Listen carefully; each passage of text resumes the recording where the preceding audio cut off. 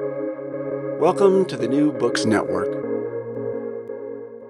Hello, everybody, and welcome back to New Books in Gender, a podcast channel on New Books Network. I'm your host today, Dr. Christina Gessler, and today we'll be talking with Dr. Dana Malone about her book, From Single to Serious: Relationships, Gender, and Sexuality on American Evangelical Campuses. Welcome to the podcast, Dana. Thank you. Thank you for having me. I wonder if we could begin by having you tell us about yourself. Sure.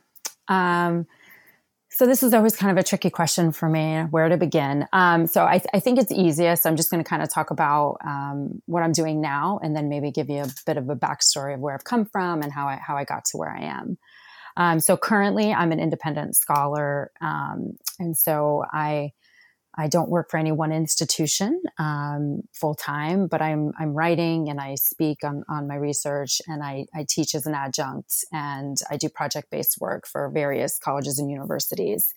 And the reason that I have structured my career that way at the moment is because I'm the primary caregiver to my two kids. So I've been doing that for a few years now. I actually kind of got into this independent scholar world right around the time that I got the contract for From Single to Serious. So I actually sent that contract off the day that I went into labor with my daughter. And so I got the call from Rutgers, or I got the notice from Rutgers when I was recovering in the hospital. And so that's what, so I always think of this book as kind of coinciding with her. And so that's what I've been doing for the last several years. But prior to that, so a little bit about myself and where I come from. So I'm based in the Philadelphia area right now, but I grew up in northern New Jersey. I have two older brothers. I'm the only girl in my family. My family is from Armenia, so my parents are first generation born Americans here in this country, and it was interesting because I did hear the podcast. I did listen to your podcast. Now I forget. We just talked about it, and I forget her name, with the Reverend, and she could not recall the genocide, and it was the Armenian genocide, not podcast. She couldn't recall. So that that's my family. That's one half. My dad's side of the family came over to this country to escape the genocide there in Armenia. So my parents grew up in New York, and then they moved just outside New York in New Jersey. And so I spent my whole life in northern New Jersey. My parents still live in the same house I grew up in. And so growing up, my whole world was kind of New York and New Jersey. Vacationed at the Jersey Shore. I still do, and I love it. For listeners who have never been, it is much more than what you see, from Snooki and There's Your Dogs. And so, so I pretty much lived in northern New Jersey my whole life. And then I went off to college, and I did end up attending, I did attend an evangelical college, much like the ones I write about in my book.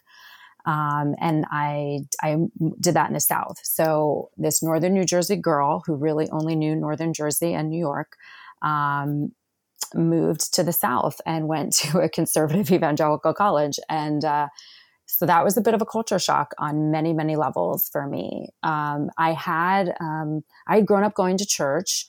My family did attend kind of like an independent sort of evangelical church in high school when I was in high school. So I was kind of familiar with that. But what that looks like in New Jersey versus what that culture is like in the South is very different. And so that was a really, really unique experience for me, going to college. And, I did graduate. I stayed all 4 years. I made some dear friends and mentors and the whole thing. And I'll probably circle back to this, but that in my time in college, my beginning of my freshman year was probably the start of some of the very early beginnings of the book, for me, and the questions that I started to ask myself, about kind of gender and relationships within an evangelical setting. I worked at a few evangelical schools after graduating. I worked in student affairs, and specifically I did residence life work. So I lived in with students. So you get a very close up kind of relationship and look into student life when you do that. And so I did that as a single person. I did that on my own. And then after I got married, my husband and I, we lived in together after we were married. And so I did it in two different capacities and in two different schools. And so that was really interesting. I spent a lot of time with students talking about relationships and how they're navigating them and all the things about that. I've always been intrigued by relationships from an early age. So my mom and I would talk about that pretty candidly when I was growing up. Like I said, I have two older brothers, and they were a bit older, so they were kind of off doing their own thing. So I spent a lot of time with just my mom, and she was pretty forthright, pretty candid with me. She didn't really sugarcoat things about marriages, her own included, or people we knew. So I kind of got a real look at what relationships were like. So it was interesting because when I went off to college, I was not really keen on the idea of marriage, just kind of from what I experienced and what I knew. I was kind of like, I don't know if that's for me. So so then landing at this, conservative Christian college with that mindset was very interesting for me as an 18-year-old.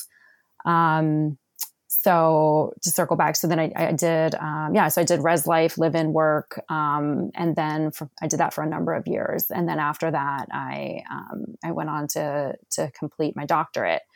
And so at that point, I kind of knew, when I started my doctorate, I knew what I wanted to study. I really knew that I wanted to do something with the intersection of gender and relationships, within an evangelical setting. And, I ended up, having some preliminary meetings with some faculty that I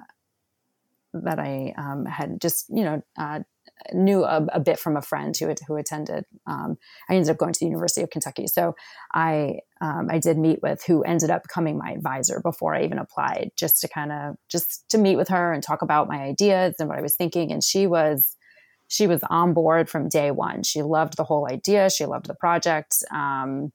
Not that I had a specific project, but just the themes of what I was wanting to study. And so it just all kind of came together, and I did end up going there, and she did end up becoming my advisor. And it was really an amazing experience. And so a lot of people, when they go to grad school, they find people whose research, they research the faculty members whose research that they're doing that they want to get on board with. But I felt like I was in a unique situation where, and her research area is not, it's not terribly far off from mine, but I felt like I was in a really unique situation in that from the get-go, I had someone who was really excited about what I wanted to study and was a supporter of that. And it just made my doc work an amazing, amazing experience for me. And I was able to really write my dissertation like a book. I mean, she is the one who from the get-go said this, she asked me point blank when I started, do you want to write that? Do you want to do the extra work and write this like a book, or, just do a traditional dissertation? And so I said, no, let's go for it. Even though I think I was didn't really believe that was, I was just trying to get through. I was just trying to finish, my program. But I was really fortunate to have that support with her, because it's interesting, because after I finished, and I was looking to shop it and things like that, I sat in on an ASA, an American Sociological Association webinar on how to turn your dissertation into a book. And I remember the speakers saying, like, if you can get the support, if you can write it that way to begin with, that would be ideal. And a lot of the grad students on the call at the time, several of them were saying, man, my advisor's just not supportive of that and that sort of thing. So after that, I realized what a unique gift I had in my advisor at UK, and just the whole experience of my doc work with her. So it was really neat. So that's kind of a little bit about kind of where I grew up, and then some of my grad work and the projects, how I kind of sort of came to it a little bit. And that's a really great intro into this unique project, because not many people have had the window into this that you've had. And in the foreword, you say, often what people truly believe, especially about difficult topics like sex, romance, and dating, is kept carefully hidden from one's peers, and sometimes even from one's best friends. And at the back of the book, in your acknowledgments, you thank all of the friends and peers who didn't keep things hidden from you, who shared conversations with you. And you really recognized how rare that was, that people were opening up to you. And when you started doing this book, you conducted sort of these focus groups, did you not? Where you went into the university and some students sat with you and shared things. How did you get them to open up to you about these things that normally are kept hidden? So I did focus groups first at the two different schools where I studied, and this. So the research process for this was really.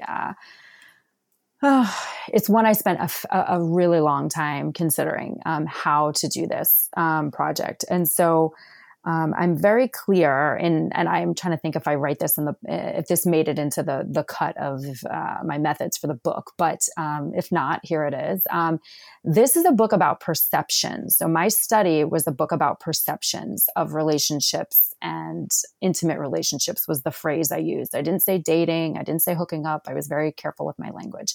So it was perception. So I did that very intentionally because so what I ended up doing was I studied very closely Donna Friedis's book, Sex and the Soul, and Kathleen Vogel's book, Hooking Up. So those were like my two guideposts. I looked up their dissertations. I read their dissertations very closely. Then Donna's wasn't her dissertation, but Kathleen's I did. And I looked at their methods and I studied it really carefully. And then I took from each of those things that I thought would work with what I was wanting to do. And so one of the ways that I did get into these schools that they even allowed me, because I had to go through, the proper channels and IRB approvals and all that sort of stuff to get in, was because I was doing perceptions. So I was not going in asking students to tell me about their intimate relationships and sexual practices. I had actually done a pilot study, and I had actually done a preliminary study at one of the schools where I worked that did ask about sexual beliefs and behaviors. But I had connections on campus and things like that, and I was able to do that. So I had a little bit of a preview into, similar colleges and that idea. But the way into these schools was that I was doing perceptions, and initially my decision to do that was very practical, because I thought that was how I would they would allow me to come in as an outsider, and do that. But then it ended up being really, the more methodologically preferable decision, because I ended up with such great narratives from students who actually had not secured a relationship. So they had not been in a relationship. So had I used, so when you're doing your participant selection and things like that and your criteria, had I made it a criteria to participate in my study that you had a relationship or been in a relationship, dating or otherwise, there's a lot of stories that would not have made it, a lot of students who wouldn't have made it into my study, and their narratives were so rich. There's one in particular, I'm trying to think of her student name. I think she's Betsy. I think I call her Betsy, and she was from Small Evangelical U, and somewhere, and I think it's in the gender chapter. She just told me, she was a senior. The year I interviewed her was the beginning of her senior year, and she had been at the school all 4 years. And she came, very explicitly told me, she came to find a husband, that it was easier she was one of those, went to Christian schools her whole life and came to find a Christian man. And she used the analogy, I'll never forget, something like it's, easier to catch a fish in a barrel than in an ocean kind of thing. And so that was her intent. Unabashedly, that was her intent. And then by her senior year, she had not even been on a singular date, and had told me this whole beautiful narrative of all of the ways that she had tried to get something going with this guy crush that she had had for 3 years, all the strategies she used through friends, through different things. And her story is one that I just kind of really love, because in some ways she is kind of what you think about when you think about, the MRS degree student, right? She kind of fits that mold in a way. And there are women who do, but again, her story wouldn't have made it if I had said, this had to be personal experiences of a successful relationship. Right. So So perceptions, this is a study of perception. So I asked students perceptions of how relationships worked on their campus. And so I went into my research. I had a whole very intentionally prepared spiel that I would give at the start of a focus group. And I used feminist research techniques, which really tried to break down power barriers, and different things like that. And I told students, you are the experts here. And so, I mean, I was in my early to mid 30s. Like I was in my early 30s, I suppose, when I conducted my research. And so obviously there's like an age differential there. And I was a doc student from, a state university. And so, there was issues there, but I was, at the same time, I was safe because I was offering them confidentiality. As much as from my perspective, they weren't going to have anonymity in that room with their peers. Both of them were fairly small campuses. So the people in the room knew who they were. But I really tried in the beginning to say, like, you are the expert here. I am the student, because this study is about student culture, student relationships, and how that works on your campus. So you obviously know more about that than I do. And so I'm here to learn from you. And so I really tried to,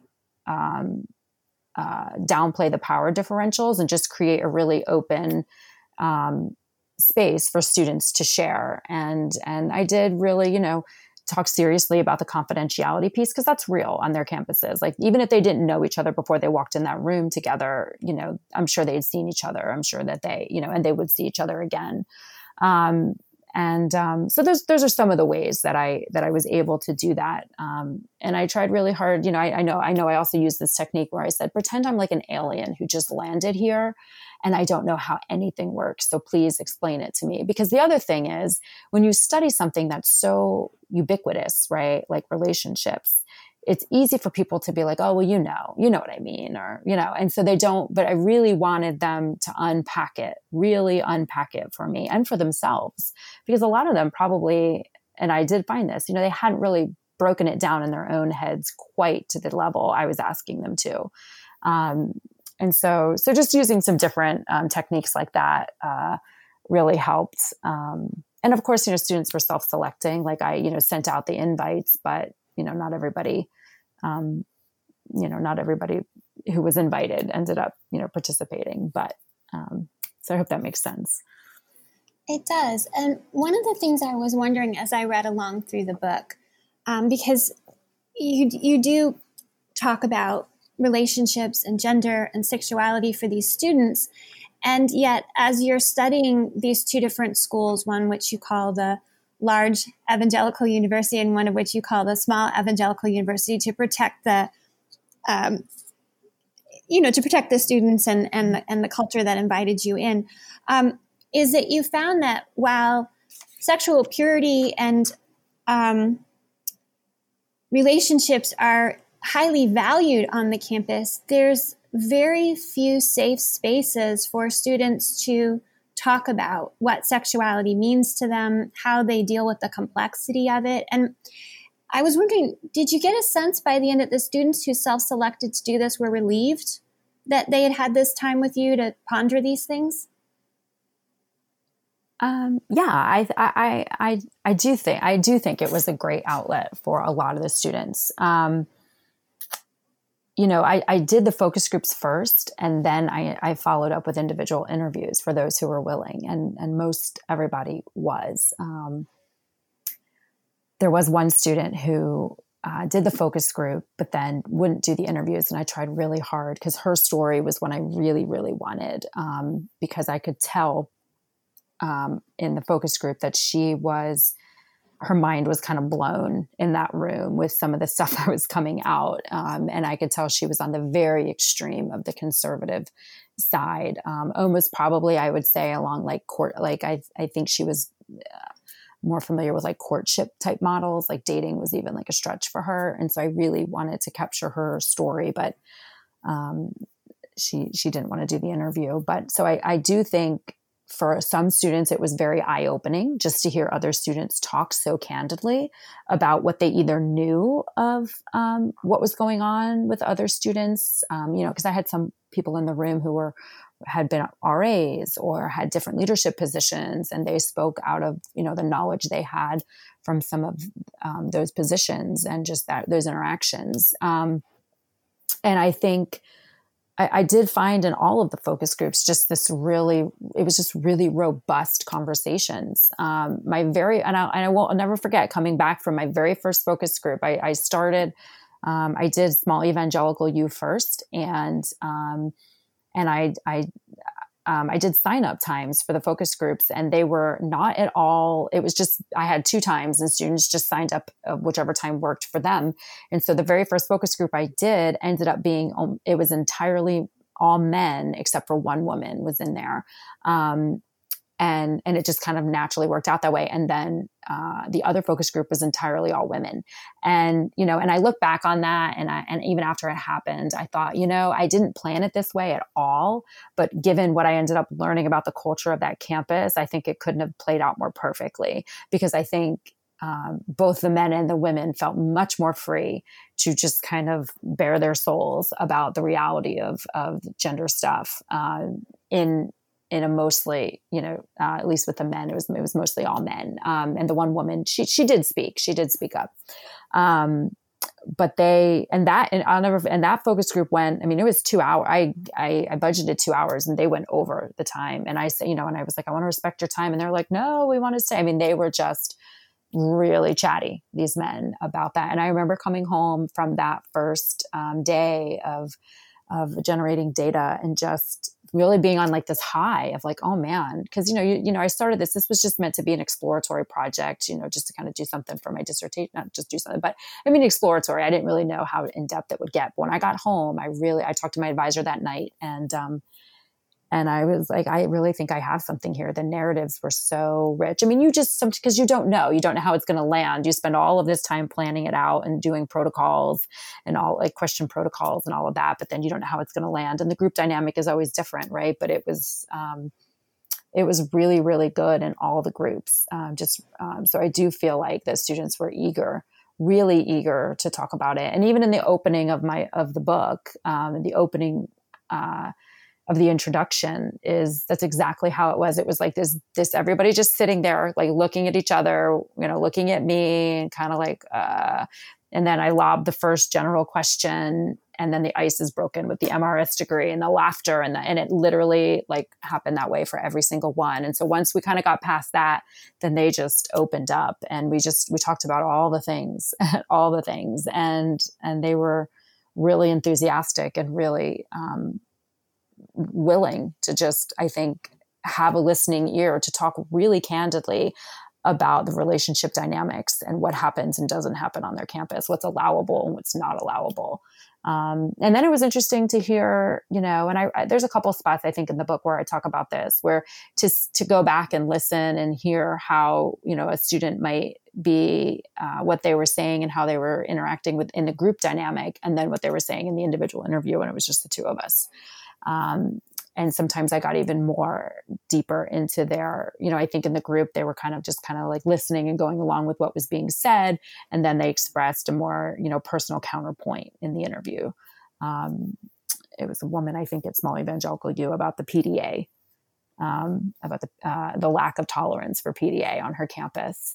And then she kind of was like nodding along and agreeing along in the group. But then when we got in the interview, I remember her quote, something to the effect of, she was like, but you're alone and you just really want to kiss this person and you really just want to do this and you can't do it. There's nowhere to do it, And so really just hearing her heartfelt lament over just this lack of private space on her campus to be intimate with her boyfriends. And not, not like crazy intimate, not like she's, trying to go have sex with him, but she just the simpleness of like, wanting to kiss or, really embrace or anything like that. And just knowing how much that was looked down upon. And you talk about the difficulties of intimacy for these students, that things like sharing a kiss, even when you're alone, can be difficult to navigate. And yet once they get married, as soon as the vows are done, literally the wedding night, they're meant to be fully sexual. And the complexity of this idea that you can flip a switch. And can you share a bit about your findings on that dilemma? Sure. Yes, that's an idea I've thought a lot about, because that is something that that was something I was aware of before I did this research, because I had worked at these schools, because I had attended one, and so I'm sure my mind is reeling of different ways to go. So there were themes that came out in the research that I was already familiar with. And again, because of my familiarity with these types of environments. And that was one. I had witnessed that when I was a student myself. Again, I came from northern New Jersey, and people don't get really married up there until, you're close to 30. So when I went to school, seeing people who are in college, like getting married, was just like blowing my mind. It was just like, whoa, oh my goodness. Like I just never knew anybody to do that. Or, and so, hearing, and then more so hearing people when I worked at these schools, hearing students talk about that, or hearing stories of, or knowing through, work with a counseling center or things like that, these students who are just really struggling with sexual issues, because it's just like with anything. Like if you are taught your whole life that something, it's framed in a negative way, or it's great, but for later, and for now it's bad, right? So anything related to these feelings and these desires and these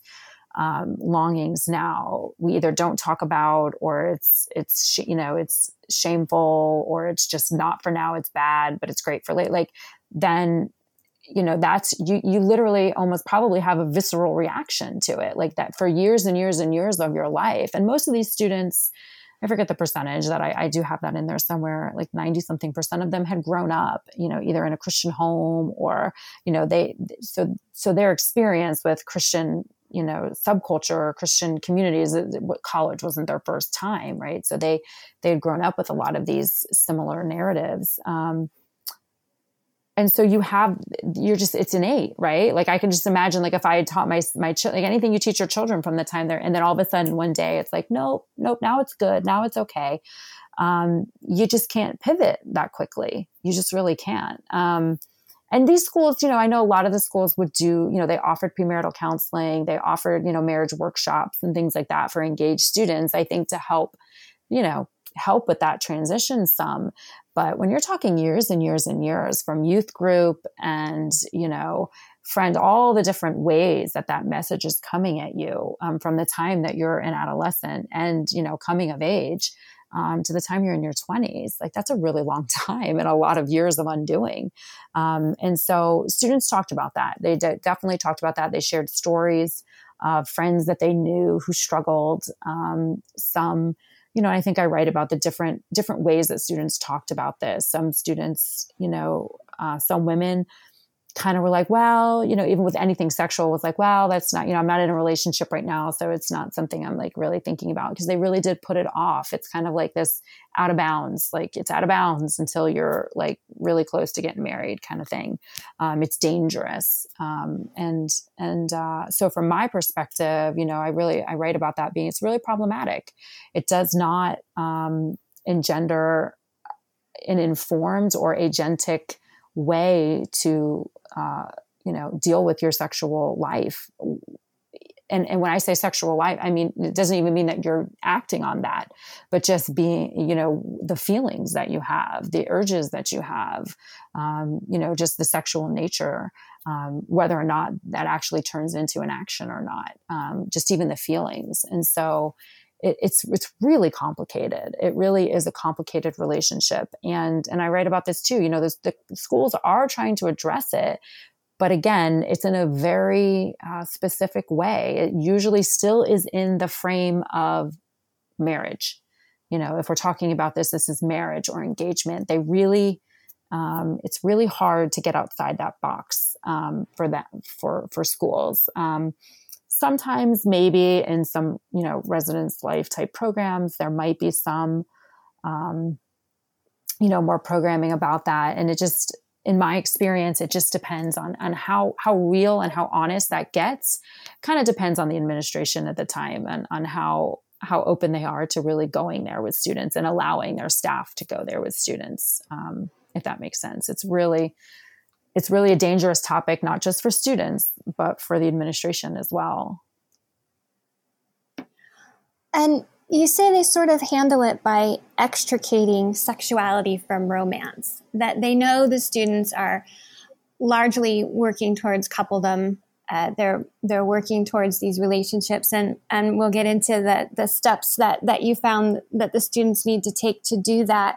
But once they are in a relationship with each other, they're still meant to have romance and sexuality be two separate things. Is that correct?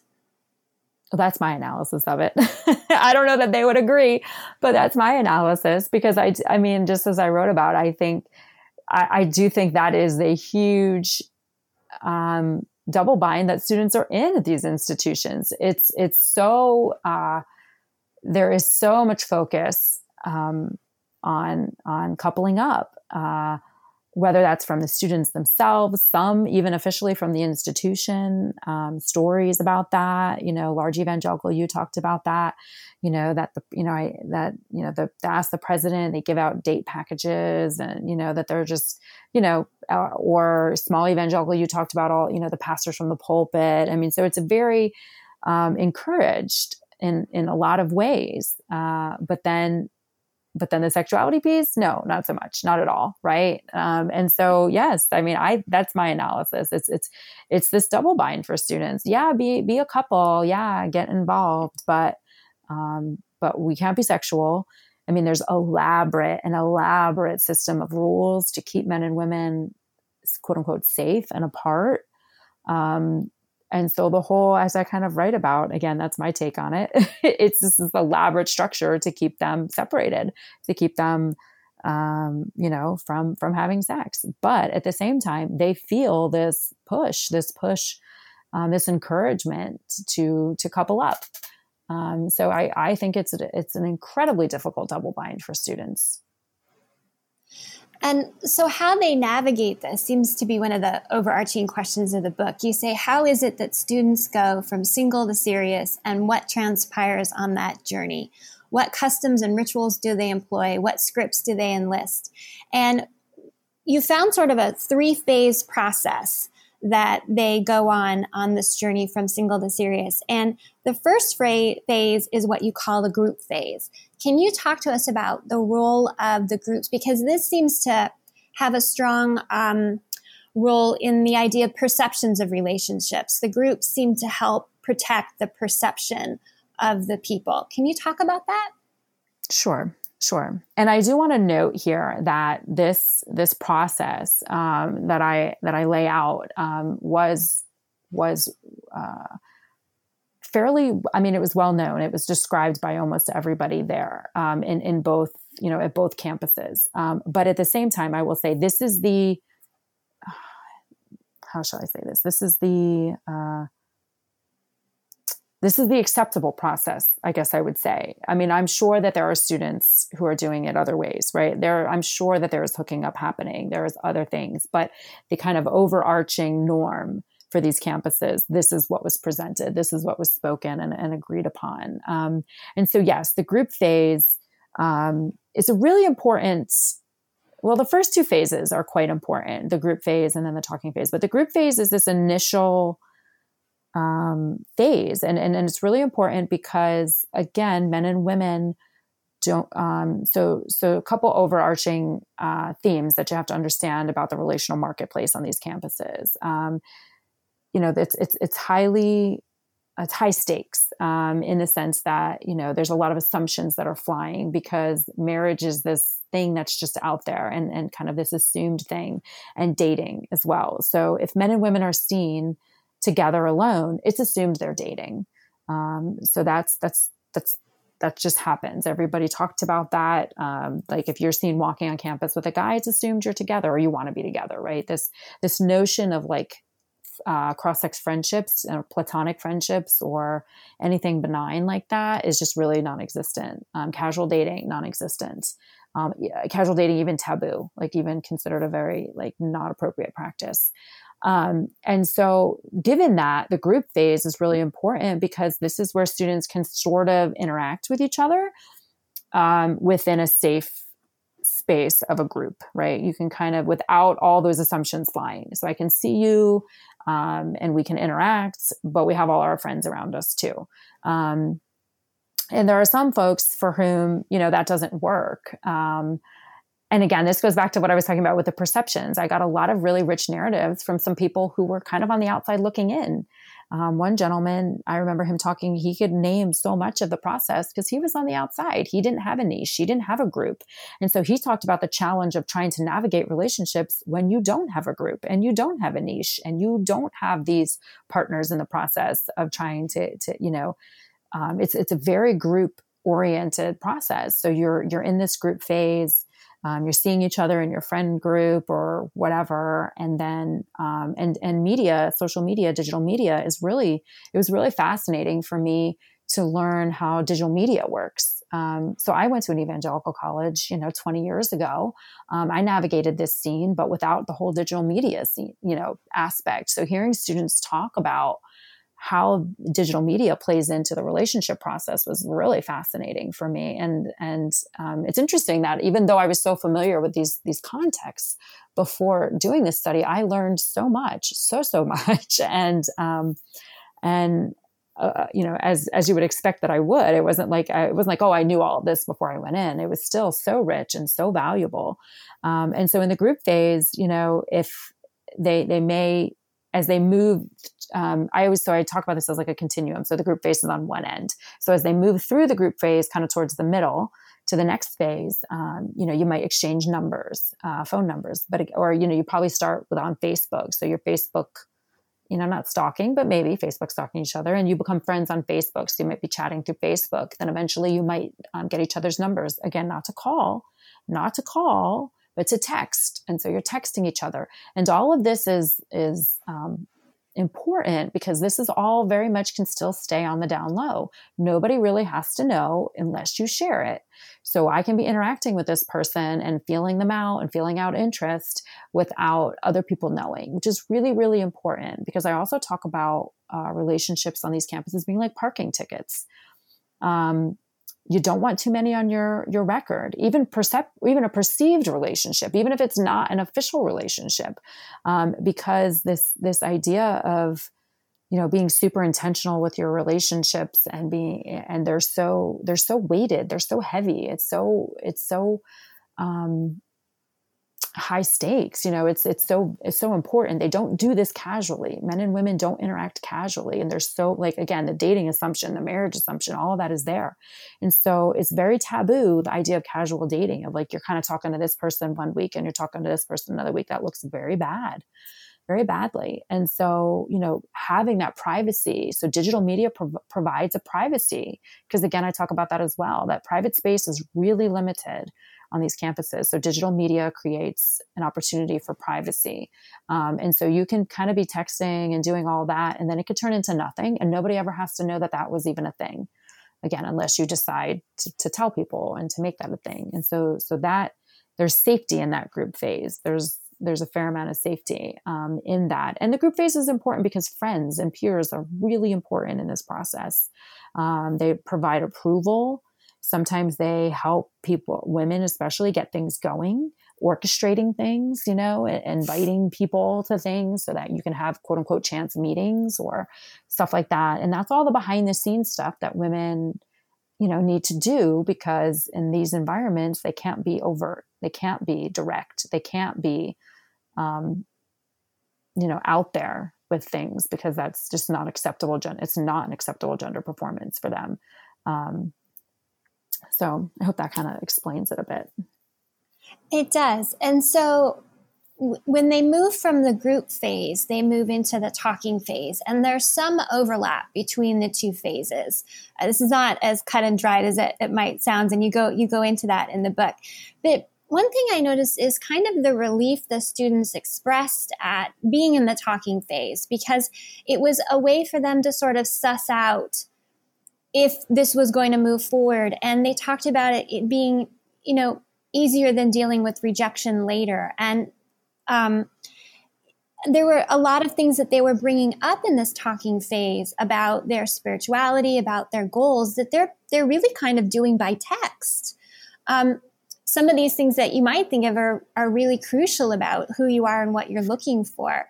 Can you talk about the difference between the talking phase and the dating phase, and why you need to be able to progress from one to the other? Sure. So the talking phase, I think that relief that you're talking about is in my estimation more for the men, because, you know, so this within these environments, it's a traditional model that the man is to take the lead, the man initiates.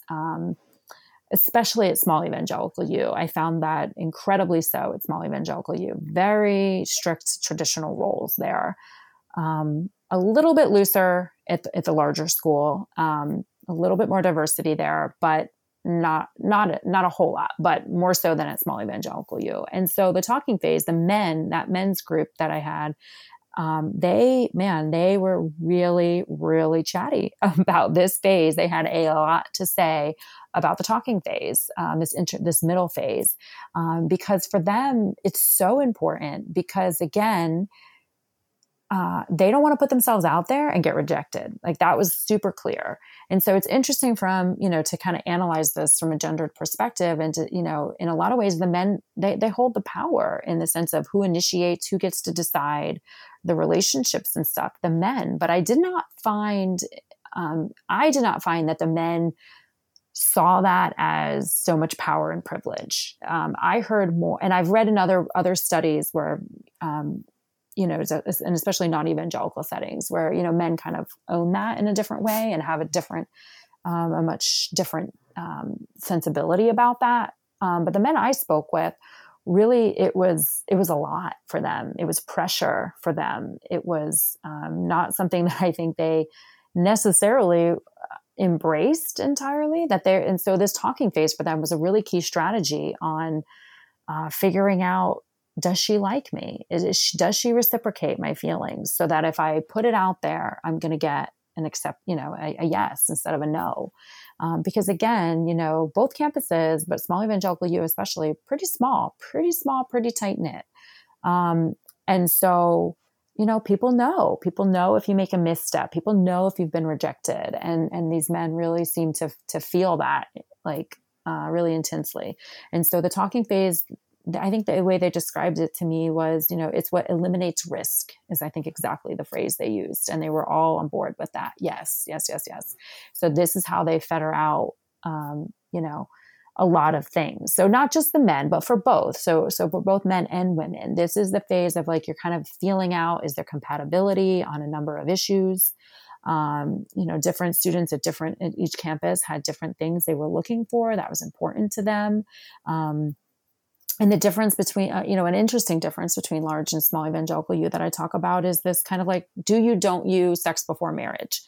And that was definitely a part of this phase at large Evangelical U, but not so much at Small Evangelical U. I think at Small Evangelical U, it's party line, assumed that you're not having sex before marriage. But that was definitely not an assumed assumption at large Evangelical U. That was very clear. There are pockets of students who do and who don't. And that was a really important thing. Everybody agreed that needed to be kind of figured out before, because, and to their credit, they did not want to, students don't really want to step on people's toes. They don't want to put people in compromising positions or make a mismatch on that issue, right? They'll respect that you don't, but, it's probably not going to be a good fit kind of thing. So that was an important piece at large Evangelical U that was part of this talking phase of really just kind of figuring out that compatibility. So the talking phase is interesting because, especially at Small Evangelical U, and I'm kind of trying to recall if it was probably this way at large too, but maybe not as much so. Things just tend to be a little bit looser there. But it was exclusive. The idea that you're talking with multiple people was not acceptable.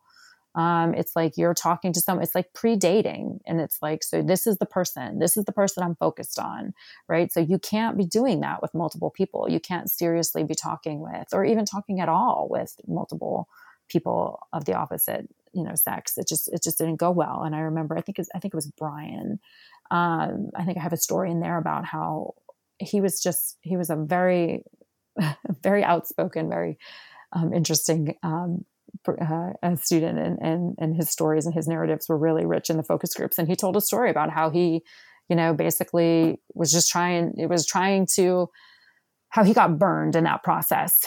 That he liked one girl and was starting to kind of initiate some things with her, but he played music and was playing music with her roommate. And so genuinely just wanted to play music with the roommate.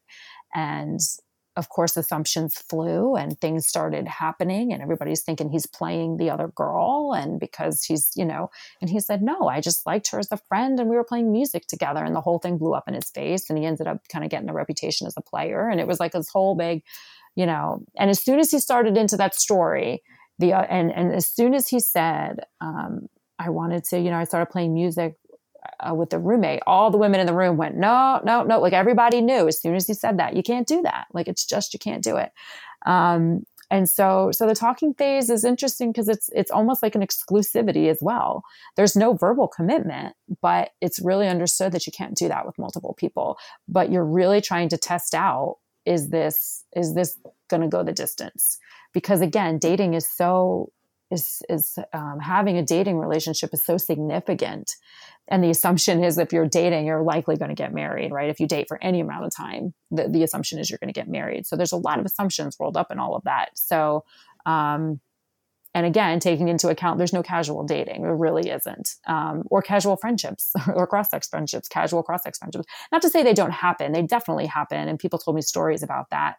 But there's a lot of talk that goes on around those, and students have to really be strong in not allowing that to affect them. And so that's how they're kind of tied together. The talking phase really leads into the dating phase, so that by the time you get to the dating phase, I mean, you've done a lot of work. You've done a lot of work at that point.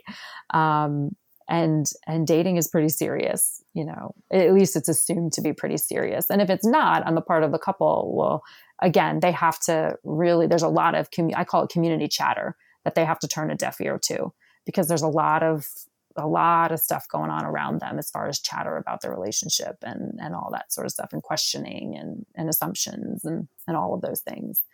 And I will say, so here, I think this is an important piece that I highlight as well, a gendered piece here. It was definitely made known, and I think both men and women mostly would recognize that women seemed much more concerned with the labels, with I call them milestones, right? The milestones, but the labels of like, are we dating? Are we together? Am I your girlfriend? And that can almost be like a joke or a caricature of women on these campuses. But as I really dove into this and I unpacked this with students, and then in my own analysis, I realized on that continuum from the group phase to the talking phase, or the intermediate phase to the dating phase, women, they need that label. They need that label, and especially at schools or in communities like Small Evangelical U, because before it's official, before she is officially the girlfriend, her gender performance is really up for critique. So she has to be super careful that she's not texting too much, she's not being too needy, she's not directing too much, she's not, taking the lead, And so the closer, and this was explained to me by several students, the closer, as the relationship progresses, and so the further into the talking phase you get, the closer to the dating phase, that loosens up a little bit. But I really feel like it's not until they reach that girlfriend status where they have publicly, it's a Facebook official, it's public, I have this man's affection, that those things that her so whatever they're doing physically in public or however she's acting can really, it really covers her. It covers her to not be labeled in detrimental ways and risk the relationship from the community perspective. Again, that's my take on it based on everything that the students shared with me. And that was one of those moments where, as I would kind of member check, is what we call like kind of, going back through and like talking through with them. Here's what I'm sensing after the focus groups. Does this make sense to you? I think it really helps students understand things in a different way. Because they're in it, they're living it. I'm coming in with an outsider's view, getting the whole picture, but that was my sense. And so I say that in the book, like, even if it's subconscious, I do think that's an important piece that needs to be highlighted. It's not just for the sake of the label that these women are concerned about that. I think it's because it really frees them up to be able to take a lead, to be comfortable, to relax a bit, that what they're doing isn't going to be so critiqued from a gendered perspective. Does that make sense?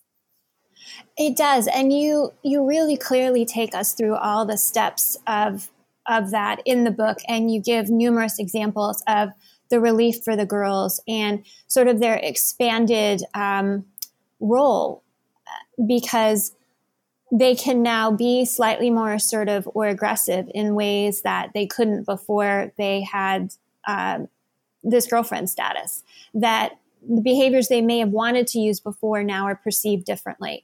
And as you've said, this is really about perception. This is how these students are experiencing it. And one of the important experiences that they have is what you call the DTR, or the talk. Can you talk about what that is as far as this dating process of going from being single to finding out if you're being serious or not? Yeah. So the DTR, the define the relationship talk. And it's basically, it's either called the DTR. Some students were familiar with that. Some students didn't like it. They felt like it was more of a high school term. Large evangelical U, they refer to it more as the talk. I did find no matter what people called it, no matter what students called it, everyone described it. So it is a well-known ritual that happens. And it's essentially the talk to define the relationship. Like, what are we? And it's necessary because of this like awkward, uncertain talking phase, right? Like, we're talking, you're not really supposed to be talking with different people, but we're not really official yet. And so the DTR is basically the line in the sand of like making you official or cutting it off. So I made, and I think I talk about this in the book, my mind just initially went to, because at Small Evangelical U, they talked about the DTR walk, that you would usually do this on a walk on the outskirts of campus to afford you some privacy. Right. And I thought, that this is a good talk, right? You're going into the dating phase. And the men were all very much like, oh, no, not necessarily. And so they go off, kind of away from people to afford privacy. From the men's perspective, to kind of, if they have to let them down, if they have to tell the woman, like, no, this isn't going to happen, in case there's any, just tears or who knows, just for the privacy factor. Women felt like the walk, at Small Evangelical, you kind of talked about it as more of like a distraction. It's like something to distract you from this like awkward conversation, right, that you're having.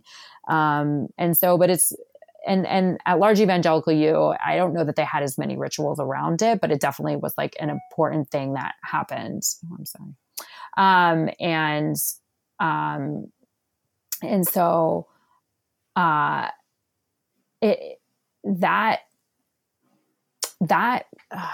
that ritual is important, because without it, you're not official. It seems like that is the thing that makes you official. And the Facebook officialness, which is kind of crazy to think about how significant Facebook is. But like, so for some people at Large Evangelical U, they would almost, I think one woman kind of described it as the conversation basically went, well, like, are we Facebook official? Like, are we officially putting this out there to the world that we're official? But that talk, it is the crossroads of either this is going into a dating relationship or this is not. So we're just talking and now it's over. And we're not going to be dating.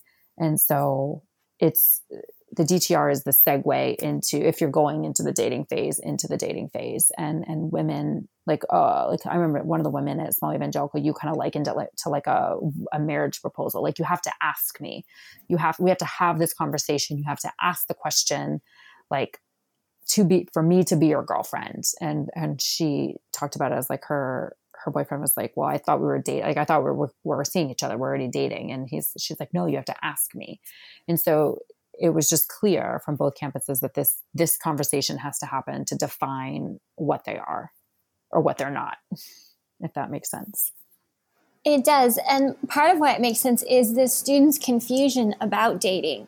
You say that pretty explicitly in the book. There's no standard definition of dating or date or going on a date. There's people who would try to be careful to say, well, this is a pre-date because, as you've said, it's almost like acquiring parking tickets. If you've been seen on going on an actual date with, 4 different guys, none of which progressed into dating, that's a ding on your record, your character record. Mm-hmm. Yes, that people are all taking note of.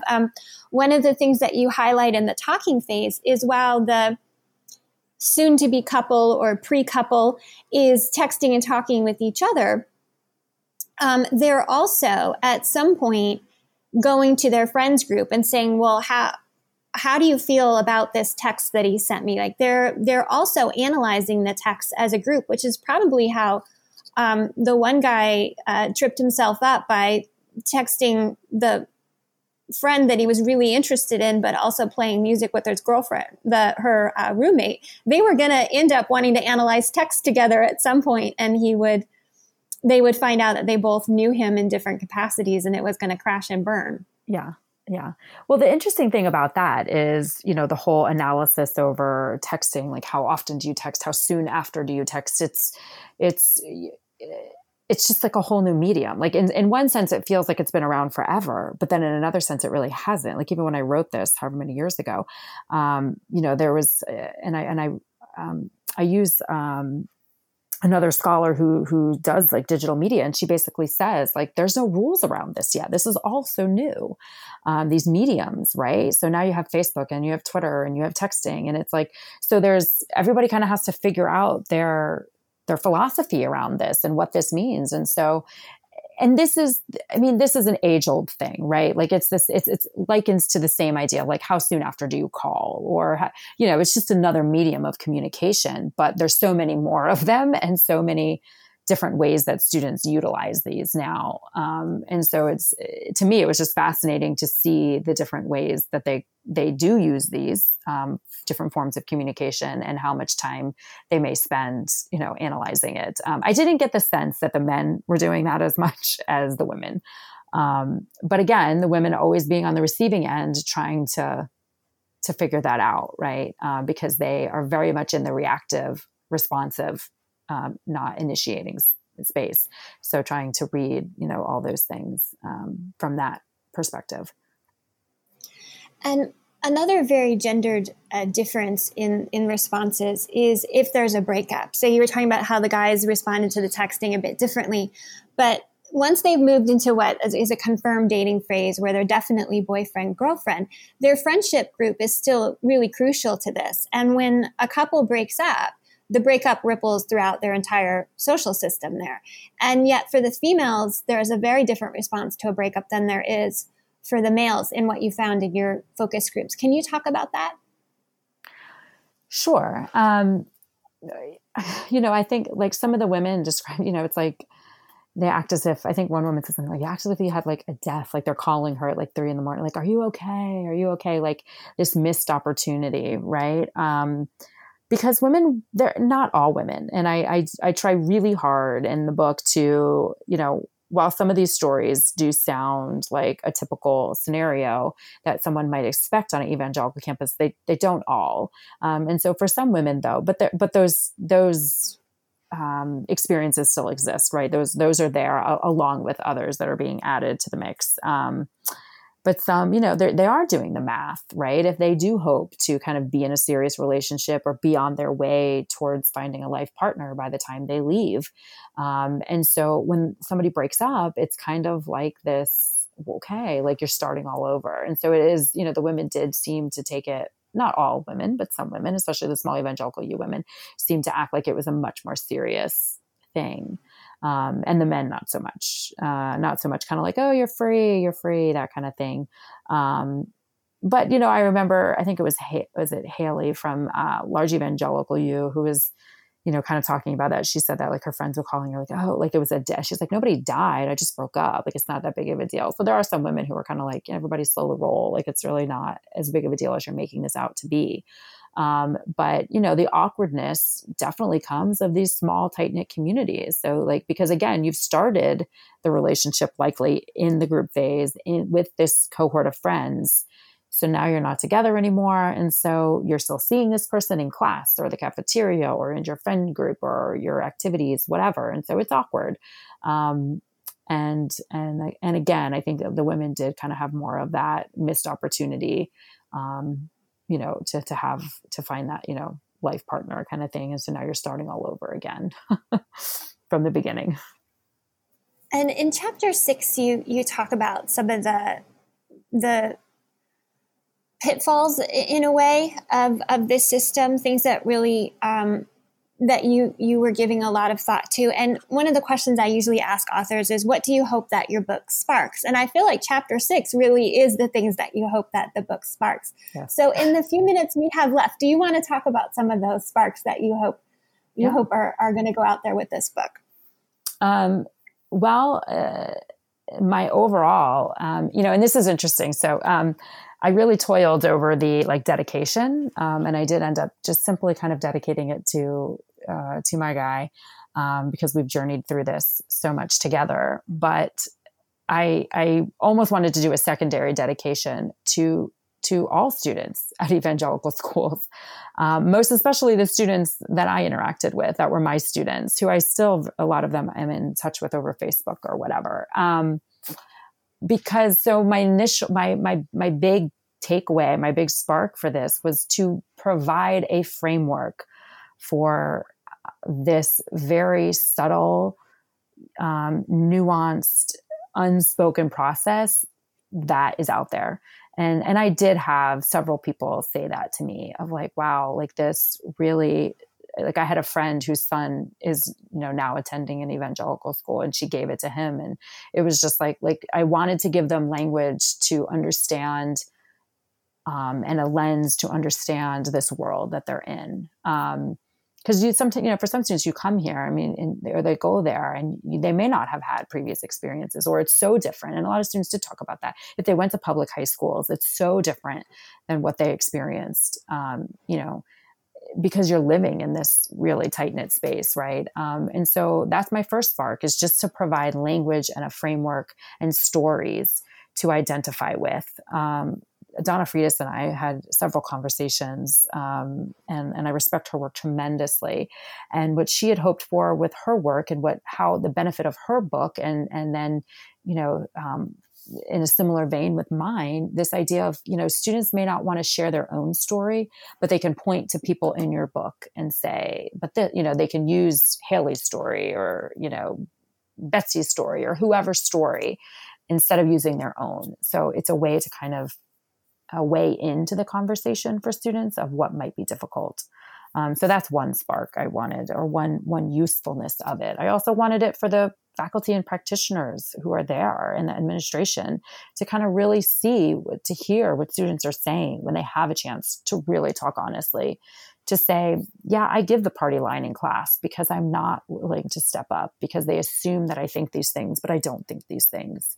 So to have a glimpse into the true heart and nature of what's happening on their campuses, and to provide a critique of it. And I really do list out a lot of the pitfalls, especially around sexuality. It's just so important. This is college is such a pivotal and rich time for relationships and sexuality specifically. And the fact that a lot of these students are partnering up for life. I've seen, just in my work on these campuses, I've seen a lot of relationships crash and burn hard, because they're trying to navigate these things on their own, and trying to do what they think they're supposed to do, and not being authentic with themselves, or having any real spaces to be authentic. And that should not be. So it's like my way of sending up a signal to say, we need to kind of talk about these things. One of the things that most important to me is this idea of, related to the sexuality piece, of just the shame and the silencing is just so detrimental, so detrimental.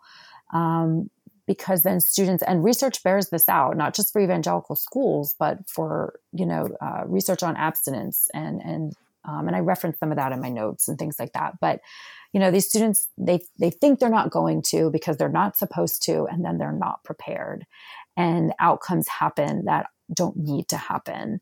When I worked at these schools, it's very hard as an administrator, where you are bound by certain policies and rules yourself.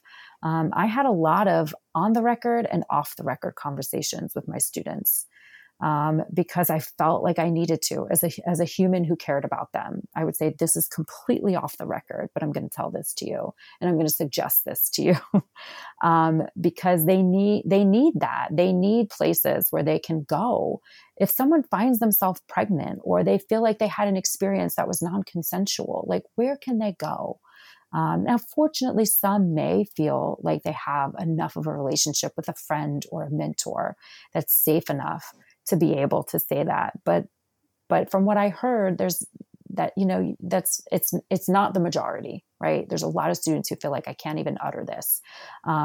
And for some, they may have no framework for even how to make sense of it, because sexual education is really just not a part of what's going on. Although I will say, and when I did some updated research, some of these campuses are starting to, with the new laws, have more bystander, more, sexual assault, things like that. So they are being given more tools and language for this kind of, these kinds of topics, to be able to understand it and to be prepared for it, if that makes sense. So those are some of my really big key takeaways, and just to free up some of the rules and the unspoken rules around gender, and for the students themselves, because students are huge purveyors of this process on their campus. They're the ones who are in the halls late at night and in the cafeteria, and who are, gossiping or, part of that community chatter. And so when I go and give addresses, that's one of the things I hit hard for students is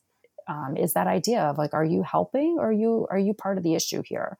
Like, how are you supporting your peers? Are you the one making comments when people are seen on campus, or are you giving people space and grace to do their lives and their relationships without your 2 cents being thrown in there, kind of thing? So those are some of my takeaways. And those are important takeaways. They were things that come up for the reader as you go through the chapters, particularly chapter 4, which is about fitting a mold, and how difficult it is to have any authenticity if you're so concerned about these molds. And you also talk about that students shared with you that, the disapproval of their peers ranked more highly than a concern for them about what they would do if they got pregnant. On their radar, it was what their peers thought of them was far more likely to be an eminent problem than that they could have a life-changing decision to have to make. So I urge people to definitely read chapter 6 if you're an administrator. I think they apply to non-evangelical campuses as well. In the few minutes that we have left, would you like to tell us about what project you're working on now? Sure. So I wear a few different hats in higher ed. So the research and the work I do around, like, gender and sexuality and religious identities is one, but I also do assessment so I wear a very practical administrator hat as well. And so the project I was in the middle of working on, which I hope to pick up here in the fall, it's kind of been on hold a bit as life has kind of stood still with COVID. But I was in the process of, I'm trying to, with a colleague, we are writing up some of our, the work we have done around assessment for the last 10 years and putting that hopefully into a guidebook for the profession around assessment planning.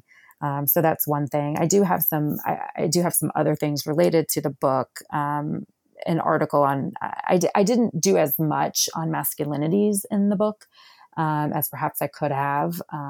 There was a lot there, and as it was, but I am hoping maybe to get something going. I had started something with my advisor, actually, my grad school advisor, about masculinities, and so I'm hoping to maybe do an article or so about that to explore that a little bit more. I've had many thoughts about a follow-up or a next phase of what I would love to do along the same research lines as this book. And so that just remains to be seen as if, how that will come to be. So I won't mention too much about that yet, but I do have in mind some things. So I've got a lot of things ruminating, but right now I would like to finish the assessment planning book that I'm working on, and maybe some of the masculinities pieces that I'd like to add out there. So those are kind of some of the things I've got brewing, depending on how this next academic year goes, and hopefully my kids will be able to stay in school. So that's a hope. Well, those all sound like really interesting projects, and I do hope you do more on what you started with, From Single to Serious, because there's such important stuff there. And I felt as I was reading it that, there's more she wants to say. So I hope that project that you can't yet talk about, I hope that happens and you'll come back and talk to us about it. You've been listening to From Single to Serious: Relationships, Gender, and Sexuality on American Evangelical Campuses. We've been talking with Dr. Dana Malone. I'm Dr. Christina Gessler. This is New Books Network. Please join us again.